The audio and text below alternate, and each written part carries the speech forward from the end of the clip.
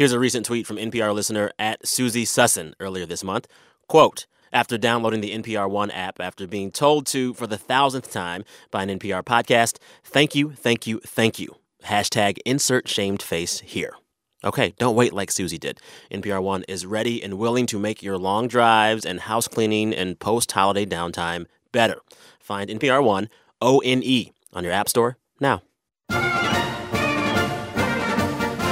Hey, y'all. It's the NPR Politics Podcast, here with a roundup of political news from the holiday week. It's a week when the drama of the Trump transition really took no time off at all. I'm Sam Sanders, reporter. I'm Scott Detrow. I cover Congress. And I'm Ron Elving, editor-correspondent. Okay, just the three of us here today, three bad hombres. That is because a lot of our colleagues are still out for the holidays and some vacation and some much-needed year-end self-care. What have you guys been doing to unwind this holiday season? I was hanging out in Lincoln, Nebraska for a few days. Are you? You're not from Nebraska? No, but my wife is, so okay. Hung out with the family in Lincoln. I like Lincoln. Sarah McCammon happened to be in Lincoln at the very same time, but we found this out after we'd both left Lincoln. Oh. So, Ron, did you go somewhere for Christmas? Yes, I did. I was in the beautiful Puget Sound area. Wow. Not in Seattle per se, but over on the west side of the Sound in the lovely town of Kingston, and I had a wonderful time. All right, so we have a lot to talk about today in our last episode of 2016. But first, a quick note on the programming of this podcast. We'll return next week to our regular schedule of weekly roundups on Thursday evening and shorter episodes earlier in the week on Monday or Tuesday. Plus, topical stuff whenever we can make it into the booth to talk about big news. All right? All right. All right. Mm-hmm. So, we'll talk about Israel in a moment. First, let's get to some news from early this evening. President-elect Trump's team spent the day previewing some big economic announcement. That announcement is actually why this podcast is a bit later than we initially planned. But tonight around 5 p.m. Eastern Time, Trump spoke to press at his Mar-a-Lago estate in Florida. Scott, what did he say? So this was interesting because early in the morning, every day, Trump's transition has a call kind of saying, here's what's going to happen today. His White House press secretary, Sean Spicer, says here's who he's met with, here's what's happened next. And today they said, we're going to have a big economic announcement this afternoon. That's all they said. So we were sitting around waiting to hear what Trump was going to say, whether he was going to speak kind of broadly about the fact the economy is doing well, because we've seen Trump take a lot of credit for that lately, saying the economy is doing well because I'm about to be president, even though these are all really long-term trends that we're seeing. So anyway, we're waiting, and here's what Trump came out to say at Mar-a-Lago. So we just had some very good news because of what's happening and the spirit and the hope. I was just called by the head people at Sprint, and they're going to be bringing 5,000 jobs back to the United States. They're taking them from other countries. They're bringing them back to the United States. And Massa and some other people were very much involved in that, so I want to thank them. And also OneWeb, a new company, is going to be hiring 3,000 people, so that's very exciting. So we have a combination of Sprint for 5,000 jobs. So yeah, 5,000 jobs from Sprint, and Massa, who he said there, he's talking about a Japanese tech mogul named Masayoshi Son, who Trump actually appeared with at Trump Tower a couple weeks ago. They came out of the elevators, and Trump announced that Son was promising to invest 50,000 jobs in the United States through his company SoftBank, which is a majority owner of Sprint, and also this other company Trump mentioned. OneWeb. Yeah, so this is interesting, and this is the latest example of Trump kind of doing a one-off dog and pony show with a company saying, hey, I just met with this company, and they promised me that they're going to do this, which is not something that you see presidents come out and do in a one-off way like this. Well, there was Carrier in Indiana, and now this. Yeah, and this is the type of thing that you see mayors and governors do all the time. Get really involved with in-the-weeds financial deals, offering, tax benefits, tax credits, promising to do X or Y for a company to make a promise to build more jobs. And it looks like that's what Trump's going to do as president. Ron, what does this mean for the big plate of responsibilities that Donald Trump inherits? Is it possible to be effective in all these different realms and still be concerned with the minutia of some deals like this? This is a president who is clearly going to want to have deliverables for the people who voted for him. And many of the people who voted for him around the country are folks who have lost their jobs or feel insecure in their jobs because of the offshoring of industry and particularly in manufacturing, but in many, many fields. So all these folks who have had a lot of their economic hope and aspiration undercut in recent years voted for Donald Trump in the belief that he would deliver jobs. Now, this gives him a chance to say, in concrete terms, companies you've heard of, like Sprint, are moving their jobs back to the United States because of me. And that means that you voted for the right guy, and I'm going to make America great again. And I think that's really smart, actually. I think it's really politically smart. It gives voters a specific thing in their minds. Because I think, the flip side of this is the economy is doing well, and President Obama is saying the economy was horrific when I took office. We were in the midst of the worst recession since the Great Depression, and I've brought you back. But it was always hard for Obama to make that sales because he was talking theoretically about a thing that didn't happen. Or he was talking about very large numbers of jobs, 170,000 in a month, 200,000 in a month. And that doesn't really translate to what people relate to. But that's more thing. But that's more jobs than 5,000. It is, but it was big it is. picture and it was removed, Of course it is, but of course that is an aggregate figure for the nation as a whole. It doesn't mean anything to the individual who's looking for a job. Whereas this kind of example can immediately create the expectation that a company like Sprint might be coming to my town, or a factory might be coming back to my town because of Donald Trump. Now, questions soon arise once Trump announces these deals. After the Carrier deal was announced a few weeks ago, some folks at Carrier, a union rep from Carrier, said, hold up, this deal isn't as sweet as it seems. Mm-hmm. How likely are we to hear different things in the details over time? So Sprint actually did put out an independent statement, but it was a little vague, and it made it clear that they are just beginning the process. They used the corporate press release speak here, saying the company anticipates these jobs will support a variety of functions across the organization, and they're going to begin discussions immediately with its business partners. So begin discussions was the key phrase to me. This is not a done deal yet. But Sprint did really praise Donald Trump here, saying, this is their CEO, we're excited to work with President-elect Trump and his administration to do our part to drive economic growth and create jobs in the U.S.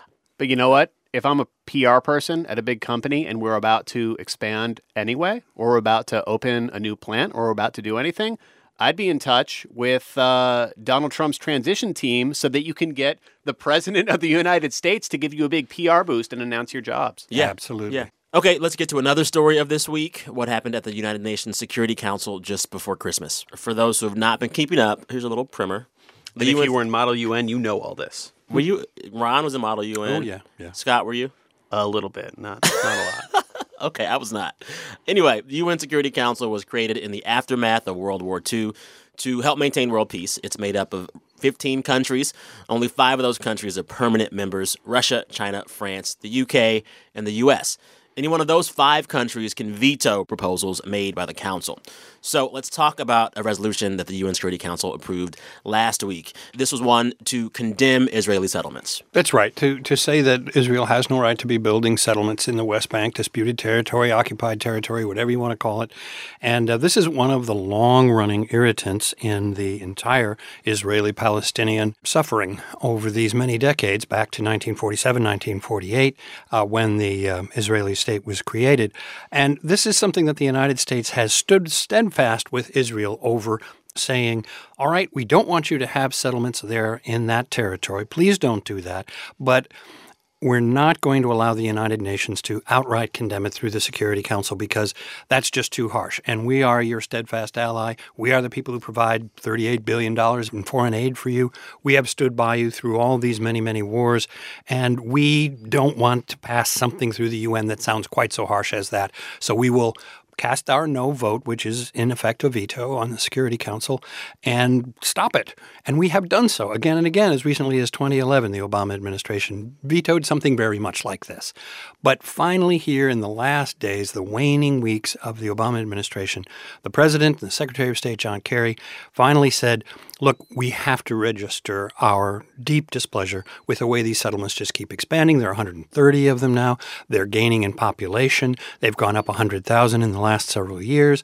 There are more and more people there. You are, in effect, taking over this territory, making it part of Israel. And the reason this all matters is because this is land that would be up for negotiation in some sort of eventual two-state solution which for the last 20 years or so has been the stance that the United States government has pushed for, saying that we need to get to some sort of point where there's a Palestinian state and an Israeli state and some sort of land exchanges and carving out of a different country. Of course, those peace talks have really, really stalled and been derailed and kind of been basically non-existent the last few years. John Kerry has tried really hard to get that going again, but it just hasn't been happening. But And, to point out, Donald Trump's pick for the next U.S. ambassador to Israel, David Friedman, he is publicly against a two-state solution, and he has supported financially these settlements. Not just saying I'm for them, like actually giving money to them. Yeah. That's right. And also Jason Greenblatt, who is going to be a special advisor to the administration negotiating in international relations, economic, military, national security, is also a big supporter. And this all dovetails perfectly with the stances that have been taken by the regime of Israeli Prime Minister Benjamin Netanyahu, who has a very, very difficult political situation of his own to deal with. As John Kerry alluded to today, the coalition that keeps him in power is composed of more political groups, including outright parties, that are strictly one-state solution and are constantly pressuring him not to say anything about a two-state solution, so he's caught between the rock and the hard place. Let's dig deeper into what Kerry said today in this speech in D.C. He said today, quote, "Let's be clear, settlement expansion has nothing to do with Israel's security." He went on to say, quote, "Friends need to tell each other the hard truths." Then he said that if Israel keeps annexing Palestinian territory, quote, "it can be Jewish or democratic, but it can't be both." President Obama and I know that the incoming administration has signaled that they may take a different path and even suggested breaking from the long-standing U.S. policies on settlements, Jerusalem, and the possibility of a two-state solution. That is for them to decide. That's how we work. But we cannot, in good conscience, do nothing and say nothing when we see the hope of peace slipping away. This is a time to stand up for what is right. We have long known what two states living side by side in peace and security looks like. We should not be afraid to say so. Strong words to Israel, but got to also point out that in September of this year, the U.S. finalized a deal to give Israel $38 billion in military aid over 10 years, largest deal of its kind ever. There's this symbolic beef happening that we hear Kerry talk about in the backdrop of us and Israel still being really big allies of each other. Well, that's right. And both the elements we're talking about here, the disagreements about the negotiation towards a peace deal and the aid package, which is military aid, are about keeping Israel secure, keeping Israel safe. In the short run, they have to keep their military strong. In the long run, somehow they have to work out a relationship with their neighbors. And that is going to depend on whether or not they and their neighbors can come to a table and make mutual sacrifices. But here's, in the whole thing that happened the last few weeks with the UN vote, here's what I'm confused about. It's not like any major countries changed their position on these settlements. It's not like they were okay with the settlements and then suddenly they weren't. And to clarify, 14 of the 15 nations voted for the resolution to condemn settlements. We just took a pass. We chose not to block it. But that has been basically the global community stance on this for so long on the diplomatic side. And there have been so many warnings to Israel as they've continued to go down a different path. It seemed like none of this was new, and yet it's being kind of hashed out like this was this really groundbreaking shift. But what did feel new to me was this kind of back-channel diplomacy that Donald Trump was engaged in before the resolution had a vote. Mm-hmm. We're hearing reports now that Netanyahu urged Trump to get involved, try to stop this. We know that Trump called Egypt's president, and about 2 hours after that phone call, Egypt postponed this vote. We've now had top-level people from Israel saying that they have evidence that the U.S. colluded to make this whole thing happen.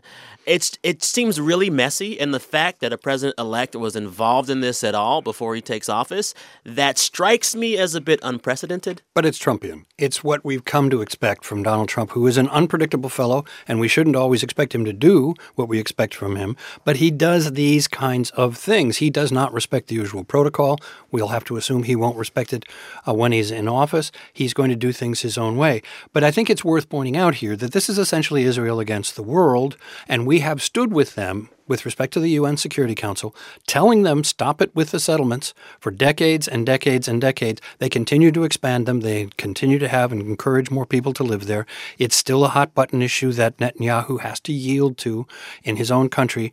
And so for us to just continually say, we're against the settlements, but hey, if it comes to the Security Council, we'll back you up and veto the resolution, that essentially undercuts our position, the position of all the other countries on the Security Council, including Great Britain, and France and Russia and China and all the other countries that rotate on the Security Council year after year, decade after decade, everybody agreeing except us standing with Israel. And so this time, as a shot across the bow, on their way out, the Obama administration said no. The one other layer I think we should throw in here is even though this is kind of an international, diplomatically one-sided issue in terms of how the UN Security Council viewed this, when it comes to domestic politics in the U.S., many more lawmakers and politicians agree with Donald Trump than Barack Obama on this. Chuck Schumer, a Democrat from New York, agreed with Trump on this. Steny Hoyer, the minority leader in the House. Look there. And Pelosi, too. I think I was looking for somebody issuing a statement, approving of what the U.S. did. And Dianne Feinstein is the only one I could see.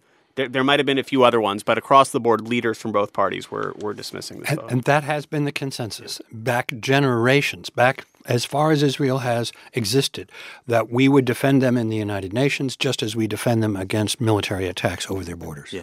This morning, Donald Trump tweeted, "We cannot continue to let Israel be treated with such total disdain and disrespect. They used to have a great friend in the U.S., but not anymore. The beginning of the end was the horrible Iran deal, and now this, in parentheses, UN. Stay strong, Israel.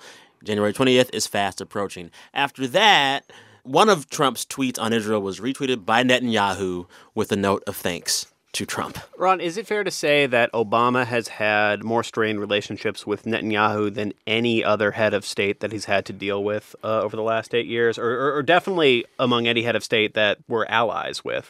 That's right. I mean, Vladimir Putin would be the other one that came to mind, and they're more courteous to each other in some respects than the exchange of words and gestures that we've seen between Netanyahu and Obama in recent years. Let's remember that Netanyahu actually came over to the United States and gave a speech to a joint session of Congress condemning in very vigorous terms the United States deal with Iran on nukes. And this is something that's been really just boiling away and getting worse and worse. And we have both the situation with the settlements and the situation with the Iran deal. And we have the very wide open arms ready to embrace Netanyahu and all of his people that we are getting from the new Trump administration. So all of those things put together, and what we heard today from Kerry sounded very much like an epitaph for the two-state solution. Okay, time for a break. Support for NPR and the following message come from LearnVest, an online financial advice company that believes you should focus the same attention you give to the health of your mind and body to your finances. It's wellness for your wallet. Get a $50 credit when you sign up today or go to learnvest.com/politics. Before we get back to the show, I just want to remind you that many more NPR podcasts are waiting for you when you need something new to listen to. Code Switch, Embedded, Hidden Brain, and our own little show, and more, have all popped up on Best of year-end list from iTunes, the New York Times, Vulture, and more. Browse NPR's entire podcast catalog on the NPR One app or visit npr.org/podcast. All right, back to the show. All right, we are back. We were just talking about Israel. That is not the only issue the president-elect has been talking about over the holiday break. He has been on something of a Twitter tear recently. He tweeted about something President Obama said on David Axelrod's podcast. Axelrod is a former advisor of the president's and a personal friend. Anyway, there were reports of Obama claiming that he could have beaten Trump if he had run again this year. Here's what Obama actually said with some context. Axelrod was asking Obama whether his message of hope and change from his 2008 campaign could still be resonant today. This answer is about a minute and a half long. 2 points I would make, though, David, because obviously in the wake of the election and Trump winning, a lot of people have suggested that somehow it really was a fantasy. What I would argue is that the culture actually did shift, that the majority does buy into the notion of a one America that is tolerant and diverse and open and full of energy and dynamism, and the problem is it doesn't always manifest itself in politics, right? I am confident in this vision because I'm confident that if I had run again and articulated it, I think I could have mobilized a majority of the American people to rally behind it. I know that in conversations that I've had with people around the country, even some people who disagreed with me, they would say the vision, the direction that you point towards is the right one. I don't think you should have said that. I think that, if he is trying to be as graceful and respectful and as helpful to the incoming president as possible and respectful to the legacy of his one-time opponent, Hillary Clinton, comments like those aren't helping. And it's also, there's no way to disprove it. It's just a hypothetical world. Yeah. The more interesting question to me is whether or not he's right. I think that this was a changed election year. It was a year when a lot of people were dissatisfied, including 6, 7, 8, 9, I don't know exactly how many million people who had voted for Obama in 2008 and maybe twice. Were looking for change, didn't see it in Hillary Clinton, decided they would go with the other guy, Donald Trump, who had his appeal. And so would those same people have gone for that same appeal if they could have endorsed Barack Obama, whose approval rating in the polls is well over 50%, well over the re-election rate for presidents who run for re-election, and higher than it was when he was re-elected in 2012. It's also it seems like it could be more salt on the wounds for a lot of liberals that have been asking, what if, since the day Hillary lost? Mm-hmm. What if Bernie? What if Biden? Why is Obama adding fuel to that what if fire? And I think the one thing that I thought about is how similar things are to 2000 at the moment, where you have a really charismatic, relatively popular person who's term limited and can't run again. Somebody tries to run to continue their legacy who's very wonky and not the best connector, and they lose in a controversial way while winning the popular vote, and kind of liberals all over the place freak out and play the what-if game. But the difference here, and when Trump responded to Obama with this on Twitter, and he pointed out the difference is that Bill Clinton was totally sidelined for the 2000 election, but Barack Obama was campaigning all over the place in Florida and North Carolina and Ohio specifically. Yeah. Hillary Clinton lost all those states. Donald Trump, of course, responded to these Obama comments. He tweeted, quote, doing my best to disregard the many inflammatory President O statements and roadblocks. Thought it was going to be a smooth transition, all caps, not. I love that not right there. That's a throwback. Let's throw a line for a bit. Thank you, Wayne's World. We should note here, late breaking as we're taping, Trump was asked outside Mar-a-Lago today about this tweet. He's really off mic, but take a listen to what he had to say. Mr. President, you tweeted this morning that the transition of power wasn't going smoothly as it relates to President Obama. Can you elaborate on that a little bit? Is it going smoothly? Oh, I think very smoothly. It's very good. So he's being asked there, is the transition going smoothly? And he says, very good, very smoothly. Don't you think so? So 9 a.m. on Twitter, things are going great. Not. In real life, no, not. Yet again, real life Donald Trump saying one thing, at real Donald Trump on Twitter saying something completely different. You don't think so? You don't think the transition is going well? That's the way he fired back. Well, I heard from a good source that it wasn't. You don't think so? How do we as journalists cover this? I mean, it can tie your brain in circles. To some degree, we are all stuck with the C-SPAN approach, which is just show it all. Just show it all. Just run the cameras. The genius of C-SPAN, if you will, was that they were not trying to analyze things and tell you what to think about it or give you a context for it. They were showing you what was going on in Washington or out on the campaign trail. And to some degree, we are all obligated, especially at this juncture, to just show people their new president as he transits from being a candidate to being their new president. And I think you have to put the context in very quickly. You know, he tweeted this, but he tweeted that before, and that doesn't mesh with what he said here, and here's why it matters. You can't even get, like, context. I mean, it's just like me as a reporter covering this. Doesn't he run the risk of potentially turning off a lot of voters, a lot of Americans, when he seems to be not just erratic and not just contradictory, but in a certain way just not truthful? Well, okay, you're calling it erratic and inconsistent and not truthful, and I think a lot of people are relating to it as kind of a breath of fresh air. I'm talking about Trump voters now, not people who don't like Donald Trump, but people who had made the decision to put some faith in Donald Trump, even if it was only a decision between him and Hillary Clinton. They put some faith in Donald Trump, and they don't want to have it taken away. So he's unpredictable. Maybe that's good. He's unconventional. He's playing it by ear. Maybe that's good. Maybe all the policy that we've had made by the professionals and the practiced people and the experienced politicians has not worked, or at least it hasn't worked for me.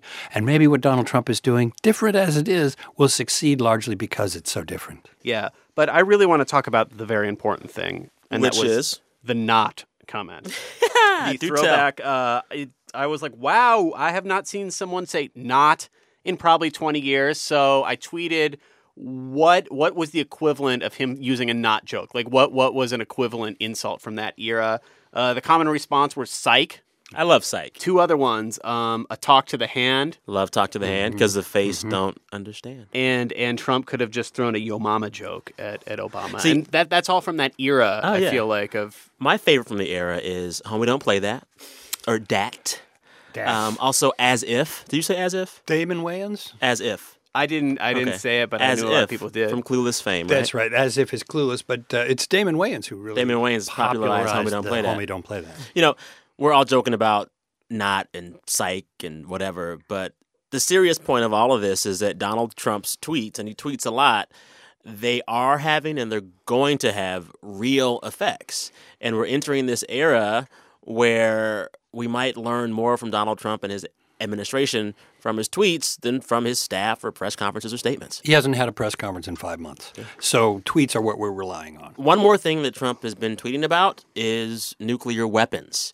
In a tweet on December 22nd, Trump wrote, quote, "The United States must greatly strengthen and expand its nuclear capability until such time as the world comes to its senses regarding nukes." Then Trump suggested that it would be just fine if other countries began to expand their nuclear capabilities. In a statement that was read on MSNBC's Morning Joe, Trump said, quote, "Let it be an arms race. We will outmatch them at every pass and outlast them all." That is in direct defiance of the last few decades of global nuclear weapon policy, right? And in fact, one of the only things that the Obama administration and Russia were able to successfully agree on was a new treaty continuing this decades-long trend of de-escalating with nuclear weapons, lowering the warheads. This kind of freaked everybody out, just in terms of the national security community, nuclear weapons experts. I read a lot of articles about how strategic and diplomatic presidents are when they talk about nuclear capabilities, when they talk about making changes to them. Every word is carefully analyzed because other nuclear countries are looking at what we're doing, trying to figure out, and responding accordingly. So to just say, let's all go for it, let's have a nuclear arms race, I think a lot of people have no idea how that's going to play out. Now, Sean Spicer, who's going to be Trump's press secretary in the White House, he responded to that tweet on NBC. The point that he was making was very clear. other countries, whether it's Russia or China or others, that want to threaten U.S. safety are not going to sit back and allow this country to not act. But if there's going to be an arms race, there's not going to be. That's what he says. So be it. We will match them at every turn. But there's not going to be, because he's going to ensure that other countries get the message that he's not going to sit back and allow that. And what's going to happen is they will come to their senses and we will all be just fine. This all goes back and This is a subject that over the years since World War II, people have, generally speaking, discussed carefully, because the destructive power of these weapons, as we saw in President Obama's visit to Hiroshima, this is beyond anything else that humankind has ever had at its disposal. And we aren't talking anymore about Hiroshima or Nagasaki-sized bombs. We're talking about much, much larger bombs, and Donald Trump does understand that. There's an interview from last spring in which he made clear he realized just how powerful these weapons are now, and that we already have more than enough to obliterate the populations of any countries around the world we felt threatened by. So the real threat has been perceived as being places like North Korea or Iran or Pakistan or India. Pakistan and India got nuclear weapons. Nothing's happened with those yet, but people always worry about it. We also worry about somebody getting their hands on some sort of nuclear device that's not a state. That's not an organized military, but some sort of terrorist organization that somehow manages to procure a nuclear device that, while it wouldn't be as big as our biggest bombs, would be big enough to decimate a city. So all of those things have been discussed in the most controlled and grave terms, and we are surely going to have other conundra in the future about people having nuclear weapons. But this kind of talk with this kind of seeming carelessness, that's disturbing to people. Yeah.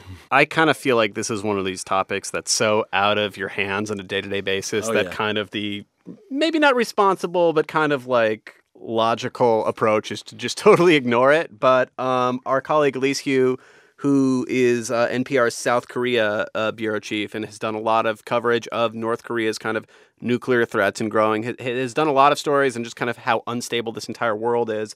And she recommends a book by William Perry, who used to be defense secretary, called My Journey at the Nuclear Brink. She says that's a really good book to read to kind of understand just how sketchy the situation is all across the world. Something to sober you up. Yeah. For the holidays. Okay. In a sidebar to this story, the same day as this nuclear arms race news was happening, the Trump team released a letter from Russian President Vladimir Putin. They also released a statement with that letter, Scott? Yeah, so this is what Trump said. A very nice letter from Vladimir Putin. His thoughts are so correct. I hope both sides are able to live up to these thoughts, and we do not have to travel an alternate path. Thoughts and paths. Okay. And here's the letter itself. I hope that this is from Putin to Trump. I hope that after you assume the position of President of the United States of America, we will be able, by acting in a constructive and pragmatic manner, to take real steps to restore the framework of bilateral cooperation in different areas, as well as bring our level of collaboration on the international scene to a qualitatively new level. There are lots of things about this that are kind of confusing to me. It's a word salad. But my first question is, why are the two of these men so public with the letters and statements? I mean, like, an incoming president has phone calls with lots of world leaders. They don't have a letter and a statement about all of them, right? There might have been congratulatory telegrams and that sort of thing in the past, even from people that were quite hostile to the new president, always with that hope for better relations in the future. Perhaps you will see reason, which your predecessors simply would not. Certainly we've seen just this kind of footsie being played back and forth with Netanyahu. So it's a little disconcerting to see it with Vladimir Putin, who many members of the Senate, and certainly prominently John McCain and Lindsey Graham, have described as a thug, as a criminal, as a killer, as a murderer of journalists, as a murderer of political opponents. To see this kind of coziness in that relationship, even if it's false, all right, even if it is an act on both sides, it's disturbing to a lot of people in the United States who are not accustomed to this kind of talk about the Soviet Union. Jeez. I guess what I'm saying is it's disturbing to a lot of people in the United States who remember the Soviet Union and don't feel that Russia under Vladimir Putin is all that different. And Putin has loomed so large over the entire transition period. I mean, the real intelligence community concerns that Russia played a direct role in trying to mess with the election through the hacking of the DNC and John Podesta. there is the real political dynamic that Democrats have seized on that and Trump's unwillingness to accept it as a way, in their minds, to kind of undermine the Trump presidency before it begins, kind of painting him as a stooge of Russia. And there's the things that Trump has continued to say, saying that he wants to have a good relationship with Vladimir Putin. He's talked before about countries not interfering in each other's internal affairs. That's the way that Putin framed it to Trump when they talk and they release the kind of readout of their call. And you have all that going on. John McCain is actually in Eastern Europe this week, going around to NATO allies saying, we're going to continue to back you if Russia tries to invade or mess with you, despite what you may hear from the incoming administration. Final tidbit really quick. In other news, Donald Trump this past week, on Twitter again, he announced that he would be shutting down the Donald J. Trump Foundation. But as soon as that announcement was made, the office of the New York Attorney General said that he cannot legally do that because the AG's office is still investigating that foundation. What's up with this, Scott? Yeah, the foundation was kind of an ongoing storyline all campaign, especially due to really excellent investigative reporting done by the Washington Post, digging into this foundation, the fact that Donald Trump had not donated to it himself for years, and the fact that he had seemingly broken a lot of tax rules about how foundations spend their money by buying, among other things, big oil portraits of himself with foundation proceeds and also using foundation money to settle personal business-related lawsuits. So Trump said in this statement that he was shutting down the foundation to, quote, avoid even the appearance of any conflict with my role as president. But got to point out, the big conflicts probably aren't going to lie with that foundation, which is really small potatoes compared to all of his business dealings throughout the world. And he still has yet to have that press conference where he details how he'll handle that. He's refused to use a blind trust, as previous presidents have used before. And 3 of his adult children seem to be straddling the fence between his business dealings and advising him as president. The foundation is not the focus of the conflict of interest. It's really a sidebar story. And closing it down as a way to tell people, okay, everything's fine now, I closed down the DJT Foundation, is simply not even a full smokescreen. It is interesting to me that the starting point that Trump had on all the conflict of interest stuff is that this wasn't going to be a problem, that he could do whatever he wanted, that legally the president could do what he wanted. And since then, even though we are waiting for the full details, they have really kind of retreated and do seem to realize that conflicts of interest could be a major political problem. And you're seeing them try to figure this out, and you're seeing the Trump organization cancel deals, international deals that weren't quite complete yet, but were getting to the finish line. So it seems like whether or not they go as far as ethics experts say, which would be total liquidation of the organization and putting that money into a blind trust, Trump's world does seem to realize that they need to do something and that people will be seriously concerned about these conflicts of interest otherwise. All right, time for one more quick break. We'll be right back with Can't Let It Go.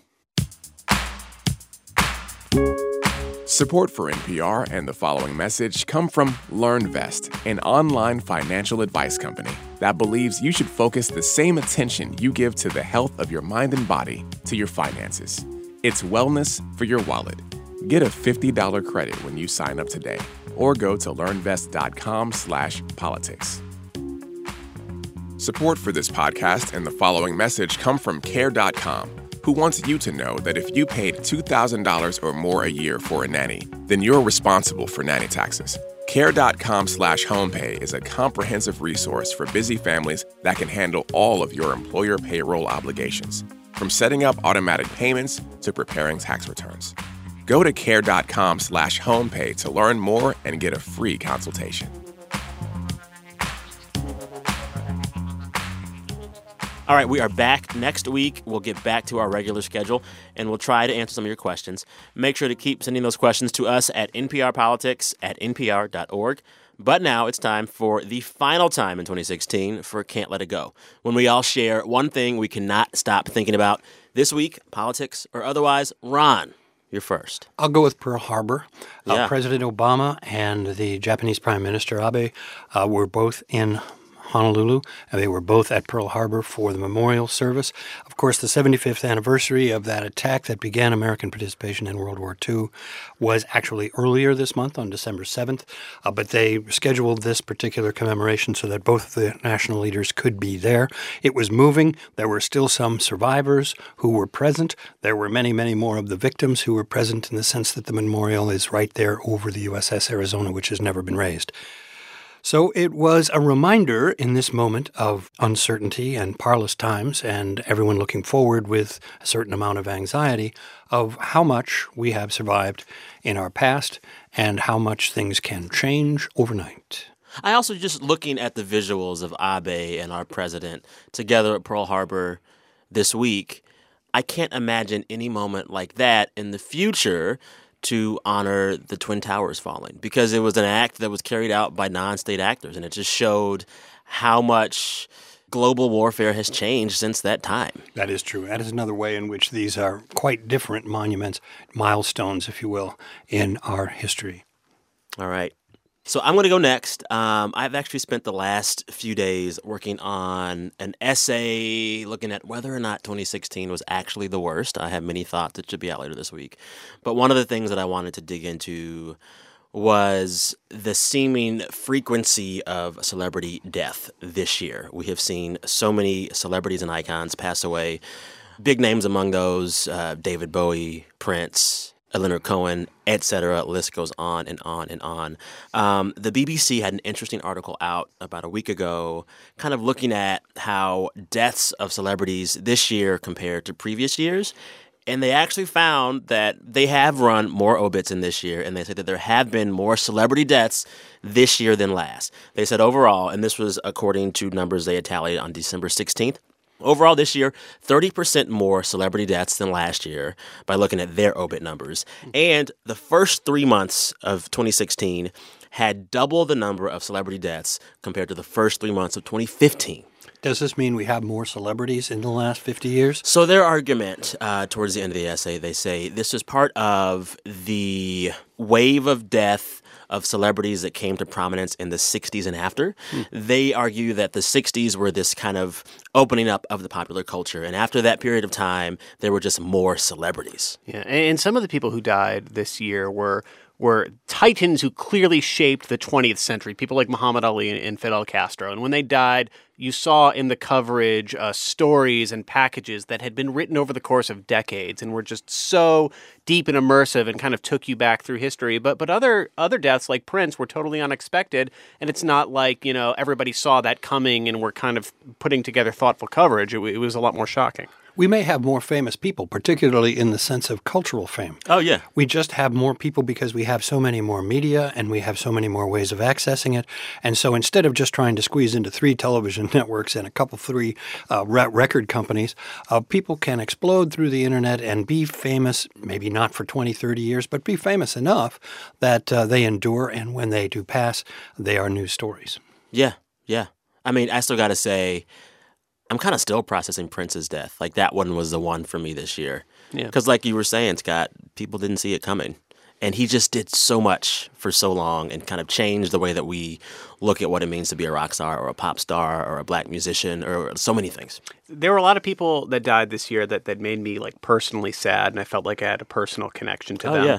But at the same time, I have come to hate with a passion social media the instant a famous person dies. It just spirals into this self-absorbed, that time I met that person, or this time, yeah. Or people topping each other. And I feel like Robin Williams, when he died a couple of years ago, that was the first time that to me it just kind of became about people reacting to it as opposed to the death itself. And I don't want to critique how people process things like that because everyone does it differently. But to me, just when I see someone that I care about who was notable died, I now just kind of get away from the internet for a little bit. And I just kind of...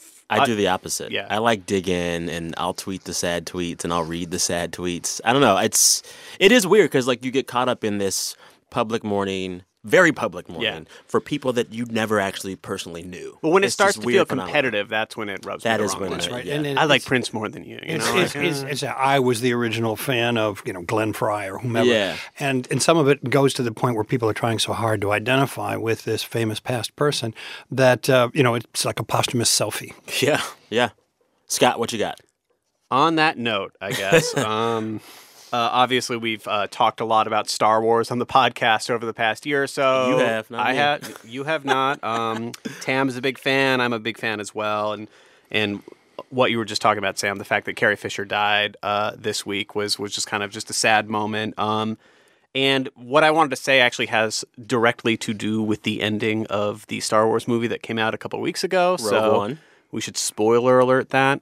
If you haven't seen it yet, why don't you skip ahead about a minute or so? But I went and saw it a couple nights ago, and at the very end, there's an appearance by a CGI Carrie Fisher playing Princess Leia, and it kind of takes you right up to the beginning of the original Star Wars movie. And it was kind of controversial because it wasn't the smoothest CGI thing, but seeing that, knowing that she just had a heart attack and that she was in a really bad spot, I was really emotionally moved by that and really touched by that at the end of the movie. And it was just a really powerful image.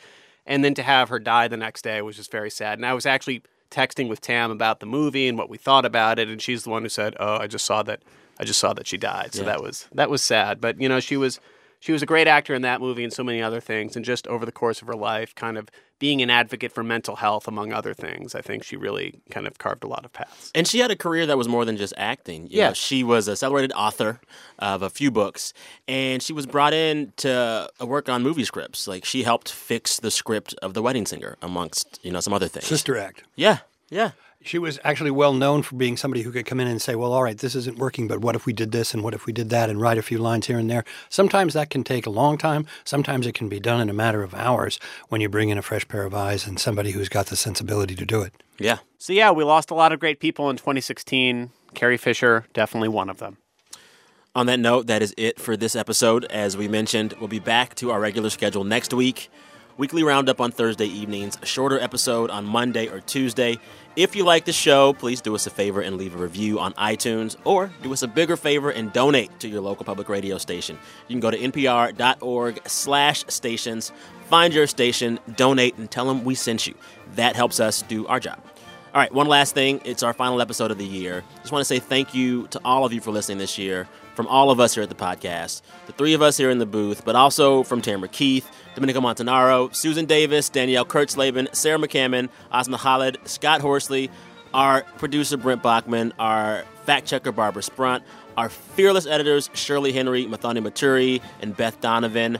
Thank you from all of us for listening to the show this year. Especially thanks to Stanley in Iowa, who mailed us homemade NPR Politics Podcast Christmas cards this week. Also to everyone that mails us stuff. I've kind of stopped tweeting about it because I don't want to make people think that they should send us stuff. Mm-hmm. But we get all the cards and the things, and we really appreciate it. And we eat all the food. Yes, we do. Yes, we do. All right. Happy New Year, everybody. Enjoy your loved ones, and may 2017 be awesome. And better. There you go. I'm Sam Sanders, reporter. I'm Scott Detrow. I cover Congress. And I'm Ron Elving, editor-correspondent. And thank you for listening to the NPR Politics Podcast.